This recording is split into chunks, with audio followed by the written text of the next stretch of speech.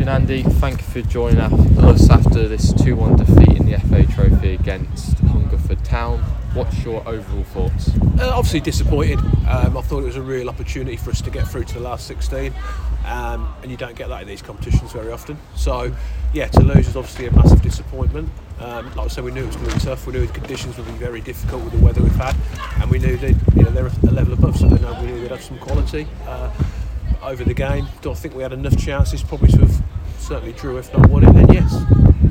Just talk us through half-time. Coming into half-time, what did you want to get more of in the second half? No, I didn't think we were at our best first half, but then to get a goal right on half-time should have given us a massive lift and put them on the back foot, and put us in the ascendancy. But that was my biggest disappointment, that we then conceded so early in the second half to give them something to hold on to, because they've not been used to winning lots of football matches because they've been struggling in their league. So football's about habits.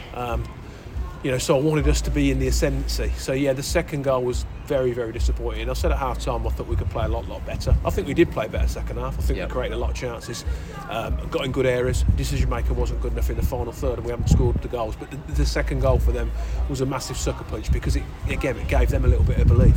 No, exactly. So now attention for this remainder of the season now focuses on the league, and trying to do as well as we can.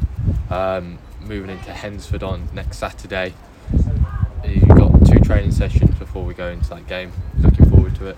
Yeah, like you said, if football's emotionally, you're disappointed when you lose. There's a lot of disappointment in that change room, and we've said, we don't want that feeling. We want to bounce back, train this week, and be ready to go again next week.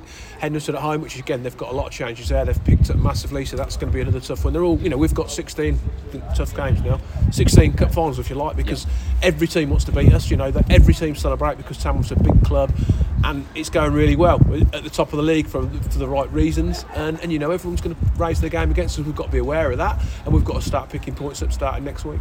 Yeah, and then last question, obviously the support today, travelling down here, 2.5 hours, you could hear them all game. Yeah, mate, the fans were absolutely fantastic, and I'm disappointed for them, because although we gave them a little bit of a shout about the second half, it would have been a fantastic game to win. They've been brilliant this year. There's been more and more home and away.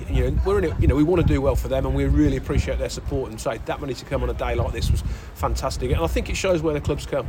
And now, we're heading in the right direction, and they're a massive part of that. And yeah, I'm really pleased that many came. I'm sorry we couldn't win, but let's hope there's a lot of wins around the corner for us. Brilliant. We'll catch up with you next Saturday. Cheers, mate. Thanks, mate.